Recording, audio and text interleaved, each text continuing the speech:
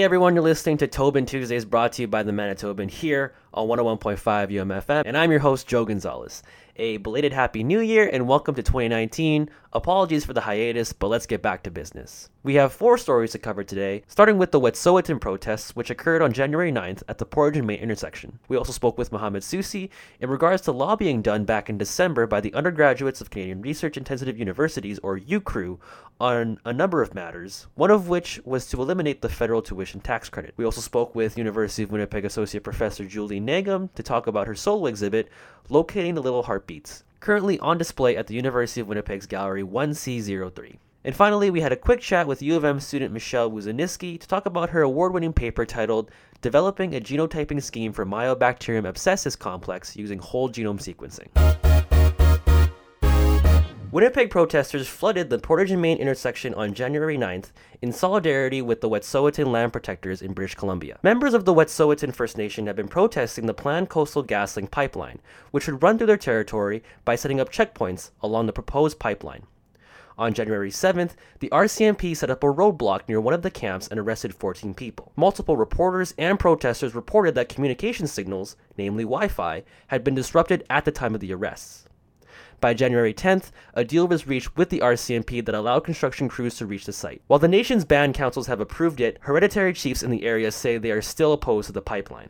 Protesters cite the high-risk impact on wildlife and wetlands in the area the $6.2 billion pipeline would cause. Prime Minister Justin Trudeau was criticized for the RCMP's actions during a town hall in Kamloops, British Columbia on January 9th. He said he understood people's frustration and that the process would take time, adding that the current government has been doing, quote, a better job of, end quote, reconciliation efforts. In Winnipeg, protesters carried signs in support of the activists in BC and called on local politicians to condemn the pipeline. River Steele Gillis, a U of M student, said he came out to protest not just the invasion of the Wet'suwet'en territory, but all unsustainable pipelines being built. Our news and managing editor, Malak Abbas, spoke with him further on the matter. So why'd you decide to come out this afternoon? With what's happening in Unistoten and with the Wet'suwet'en Nation, we also have the Spirit of the Buffalo, and there's Standing Rock, and there's Energy East, and there's the Spirit Eagle they're trying to call it, Energy Eagle.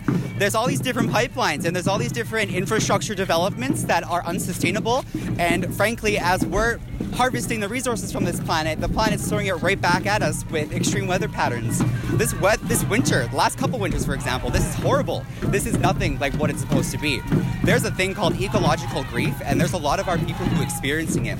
This last summer, I counted that there were, 13,000 trees have been killed and taken down and cut up in this city since 2008. And it's things like that, yeah. What do you think Manitoba lawmakers can do here to make things, or to, what would your ideal situation be in terms of like provincial lawmakers, in terms of influencing what's happening? I think with all provincial lawmakers, and this applies to every single province out there, it is up to them, and it has been working on their sovereign jurisdiction and right to do something about this. That's why the provinces were formed in the first place, is when federal jurisdiction was stepping on people's toes and it was inappropriate. It was doing things that we knew and we understood were devastating to our local communities. And we know the answer is local development, self-sufficiency, green energy. We have to be designing our cities to be just as full of people and as plants as it is as concrete and as much as rebar.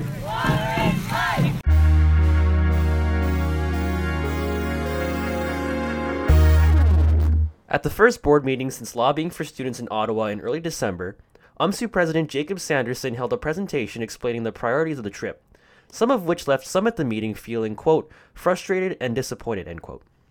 Sanderson, along with UMSU VP External Owen Black and Governance Research Advisor Kyle Hebert, spent December 3rd to the 6th lobbying members of Parliament with the undergraduates of Canadian Research Intensive Universities, or UCRU, on several priorities, including increasing support to Indigenous students, expanding Canadian undergraduate student research awards, and eliminating the tuition tax credit. UCRU is a collective of research universities that advocates for students from 8 student unions across Canada. The UMSU executives in attendance advocated in support of ending the federal tuition tax credit, estimated at $1.5 billion by UCRU, and instead recommended the Canadian government reallocate the funds to the Canadian Student Grant Program. At the meeting, Sanderson called this, quote, maybe our most notable task, end quote, and said the goal is to provide financial relief to low-income students. Further, he said, quote, the issue with the tuition tax credit is that a lot of people don't know about it, and so a lot of them end up not being claimed, or sometimes they're claimed by a parent or guardian, or funds are not claimed until a long time after graduation.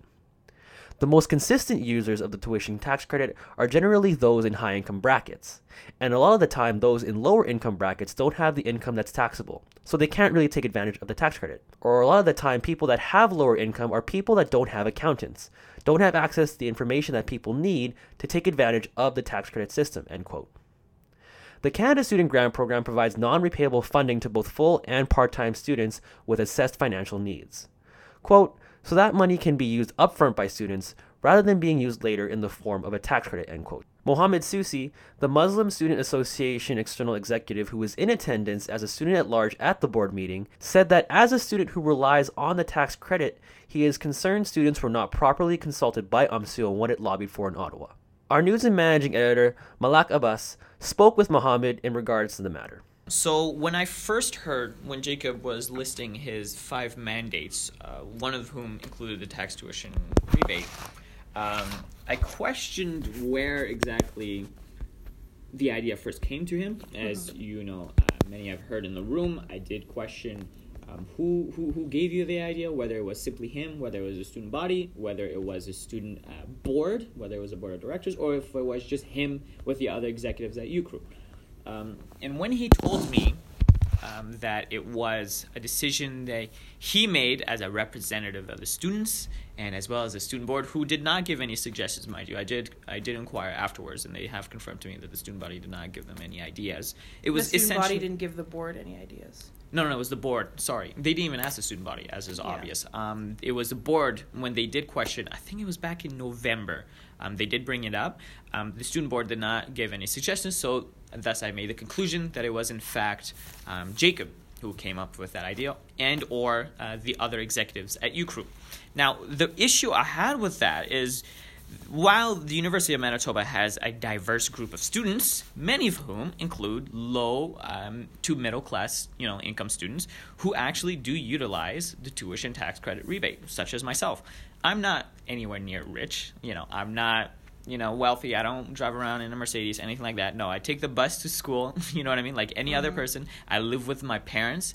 You know what I mean? This tuition tax rebate actually helps me, and not in the way that, it definitely relieves my burden. It's just a little bit that can just, at the end of the year, receive, whether it is a few $100s to even $1,000, where it's just like the government gives me back what is owed to me because of the amount of money that I spend, which is incredibly expensive when it comes to educational, costs.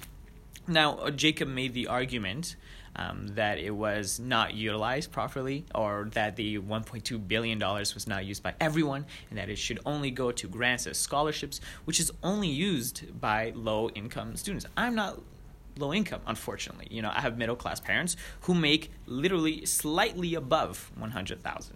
Okay, that's about it. I'm nowhere near rich. My parents have a mortgage to pay. We have 2 cars. I'm the most normal, basic family you could ever imagine. And so for me, I was slightly... I was frustrated and disappointed when he did say first that he knew what was best and that he was looking out for the best interests, when he truly was, in a sense, excluding the middle class student body at large in the entire university in favor of the low-income students. Now, I have nothing against them. Please don't get the wrong idea. I am 100% for affordable education. I've been a strong advocate for it. But to simply discard an entire class range in favor of another one, for me, is not the best solution to look for affordable education. It's not the right step, and it's not the direction we should be heading. Do you think if they were to successfully lobby this, how would it affect your life? I pay for my own tuition, you know what I mean? So I pay for my own transportation, everything, gas, money, whatever it is, I handle the rest. They simply give me a roof over my head, and for that I am appreciative. But it goes a long way for sure. But these tax credits actually help. In the sense that it alleviates, of course, as we've unfortunately heard, they removed, I think it was as soon as the federal government got into power, they removed the textbook tax credits. And then the provincial government also removed their own rebates as a way to cost savings measures. So that only left the federal government. And in a sense, as a student who has, very low income, at the end of the day, I work over the summer and a bit during the year, and that's about it.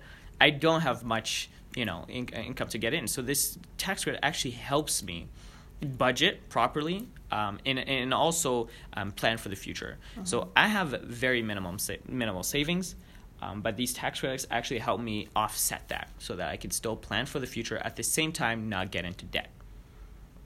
Debt has always been at the top of my mind. It is always something I'm worried about. It's something my parents are worried about. Unfortunately, they cannot afford my tuition.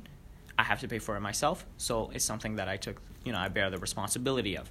These tax credits help me make sure that I never fall into the never-ending hole of debt, because I'm sure there's millions of stories out there of people who unfortunately got into debt at an early start in their academic career, and it just spiraled out of control, and I have no interest in falling into that. And so for me, it was hurtful. It truly was, because I actually found it very disappointing. And again, I said that word before, but I did get a bit ticked off emotionally that Jacob would say that it was for affordable education. That is the opposite of affordable education in my view. To take away money from somebody and tell them this is for affordable education does not sit well with me at all. How familiar would you say you are with UCRU? Not at all. I've been to all the meetings, of which it was mentioned, 2 of whom were mentioned, only 2 out of all the meetings. Only like 2 meetings mentioned. 2 meetings have mentioned UCRU, and that's about it. I have never heard of UCRU outside of those meetings. I've never seen any other advertisement of UCRU at UC. I highly doubt any of the student body at large has any idea that UCRU even exists or that we're even part of it. I don't even think any of them knew that Jacob actually went to Ontario and actually lobbied. I don't think anyone is actually up to date about anything of the actions of our own elected officials other than this student board of directors, which for me is absolutely insane. Were you aware at all that reallocating the tuition tax credit is actually a goal of UCRU's lobbying, right? Like it's not. I mean, technically, it's also UMSU's goal, absolutely. But it's originally UCRU's. Right.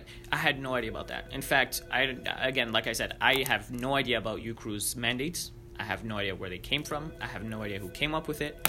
I had no idea UCRU existed until Jacob actually at the meeting said, "Hey, we're part of UCRU, by the way." For me, I was like, "Oh, okay, that's cool. Could you elaborate?" And he didn't give a mandate until, the day where he did explain what he did at Ottawa. And for me, that was a complete shock because I had no idea what was going on. Completely in the dark. Okay. Is there anything I missed that you feel would be prudent to say? Not necessarily. I think I've said what was needed to be said. I sympathize with UMSU. I want that to be clear. I have nothing against it. This is certainly not a vendetta. I'm very good friends with many of the executives, and I'm very close with one of them, who's a good friend of mine. But I sympathize that, maybe there was a time constraint or that there isn't much they can do when it comes to doing an outreach, because UCRU is in fact doesn't have a budget as far as I can understand, so they cannot afford tabling or something. But UMSU does. UMSU of course does. So for me, that's what one of my critiques or feedbacks that I did give to Jacob at the meeting. I said this is absolutely unacceptable. Most students have no idea about that, and that there's no outreach. The fact that no one knows we're part of it, and how I don't think people know it even exists. And for you to say, "Oh, we're elected officials, don't we're able to handle it," for me, that's just that doesn't sit well for me.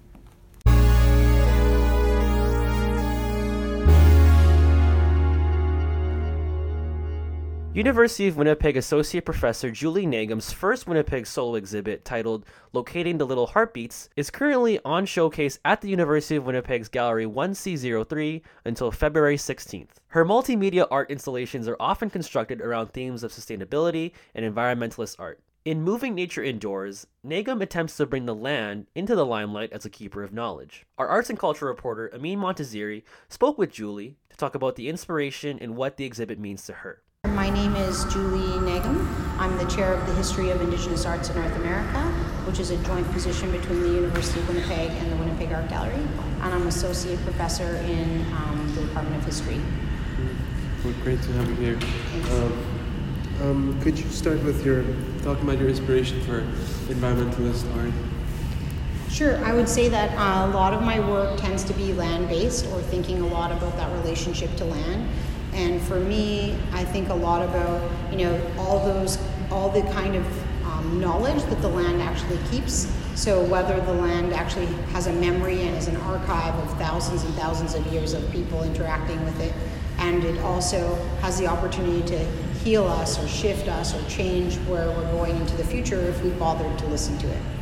So you think the land has its own frequency or vibrations that are passed on to us?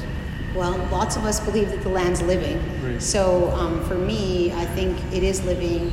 It has knowledge and memory, and it actually has the ability to constantly reinvent itself and heal itself depending on what kind of catastrophes actually happen. So if we look to it as a source of knowledge as opposed to something we want to control or dominate or constantly, throw more cities over top of and more people into, if we actually looked at it as a source or as an opportunity for learning and knowledge, it might actually shift the way we see as a society. My second question is, what messages do you think are you trying to convey through this exhibition to your audience? So for me, the exhibition, Locating the Little Heartbeats, was thinking about these small little plants that live within us all the time, and we kind of walk by or walk over or walk on, totally unaware of the ability that they have. So like some of the plants have the ability to either cure or help diabetes, Alzheimer's, bladder infections, menstrual cramps, colic in babies, just as a tea for a sedative or relaxation. There's so many aspects to plants that we still haven't even really totally understood. Yeah, well, I wouldn't say discovered, but understood. Right. I'm just too curious. Yeah. And little heartbeats, what do you mean by that? So for me, I think just what I was saying about that the land is living, so are the little plants. And so, these little plants have so much to offer and give us, and if we treated them more like little entities with little hearts or little people, however you want to describe it, that they're kind of living, breathing entities, that we would actually respect them and have a better relationship with them. And I think that could benefit our kind of path of us going on to environmental destruction, right? So you think this kind of recognition, it helps with sustainability for sure, the environment? Absolutely, yeah. My other question is, how important do you think is art in the perspective of activism? Well, for me, art is the catalyst for social change. You can't, you can have so much more constructive dialogues around visual culture than you can a talking head, an article, or even, events that are trying to, be politically strong. Art can take those events, transform it visually or performance-wise, and really melt people into thinking about, the issues that are there. So I always use this example of one of the first contemporary artworks I'd seen was Robert Gould's work on the Sandy Bay residential school series that he did, but the first painting that he did was at the Winnipeg Art Gallery in the late 90s, part of his show Sovereignty Over Subjectivity. And when I first looked at that painting, I didn't actually know immediately that it was about residential school, but I started to cry, and I felt that strong emotion of memory and pain and all that stuff. And then when I turned to the right to read the text, I realized that it was about the residential school he had attended.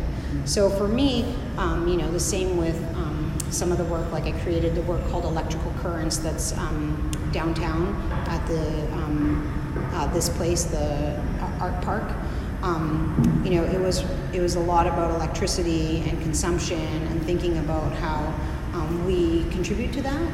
And so I think that, that kind of art can evoke a conversation that, that me, protesting Manitoba Hydro or being frustrated by a certain thing can kind of spark different kinds of dialogues, and it can open up minds that aren't necessarily willing or as apt to be open. Sometimes they need to see it or experience it or see it through a different avenue as opposed to it being confrontational.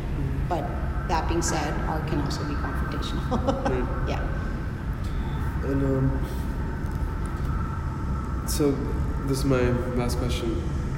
Using sounds and visual senses, like this idea of a multi-sensory solo exhibition, where did that come from? A lot of my past work is what's the word?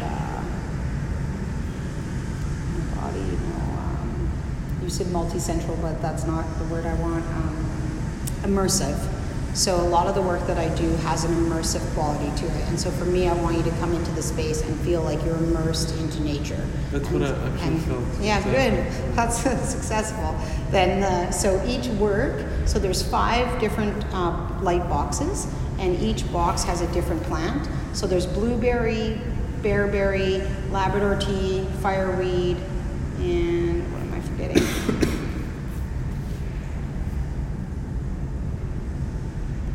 Tobacco root.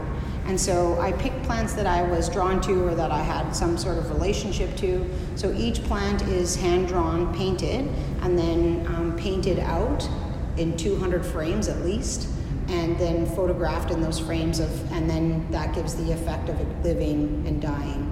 And basically then it gets digitally transferred, the painting gets digitally transferred into an animation. Oh, so that's part of how the land can heal itself. I guess so, yeah. That's beautiful. So, and the sound is all 360 binaural mics.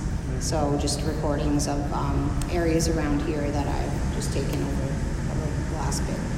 So. Especially in this winter time, it gives you a taste of spring and growth and... Yeah, although there's some snow crunching in there, if you listen closely, you can hear the of like moving through that white stuff. Yeah. And did you pick each sound specific for this event? Yeah, absolutely, yeah. So, and I'm really happy. This is brand new work. I've never, and it's the first time having a solo exhibition here in Winnipeg. So it's exciting. Well, best of luck. Yeah, thank you so much for. Thank you. Yeah, it's awesome. Thank you.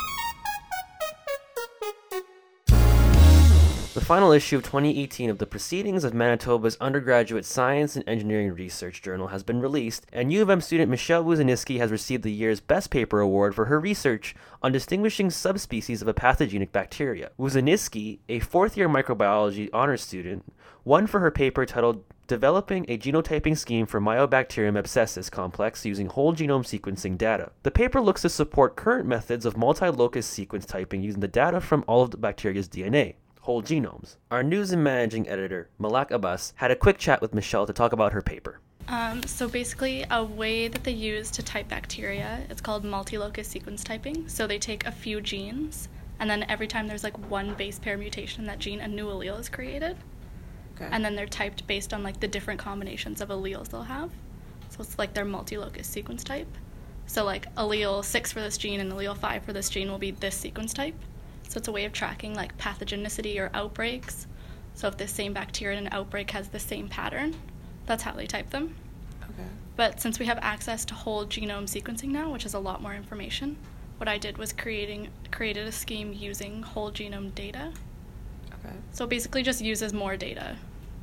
Was this your first time submitting with PM User? Yes. Were you aware of it beforehand, or like how do you come to? Well, I'm in the co-op program, which is what I did that project through. It was like my co-op work term, and the coordinator sent an email out saying, "Hey, you should submit your work term report to this." Okay.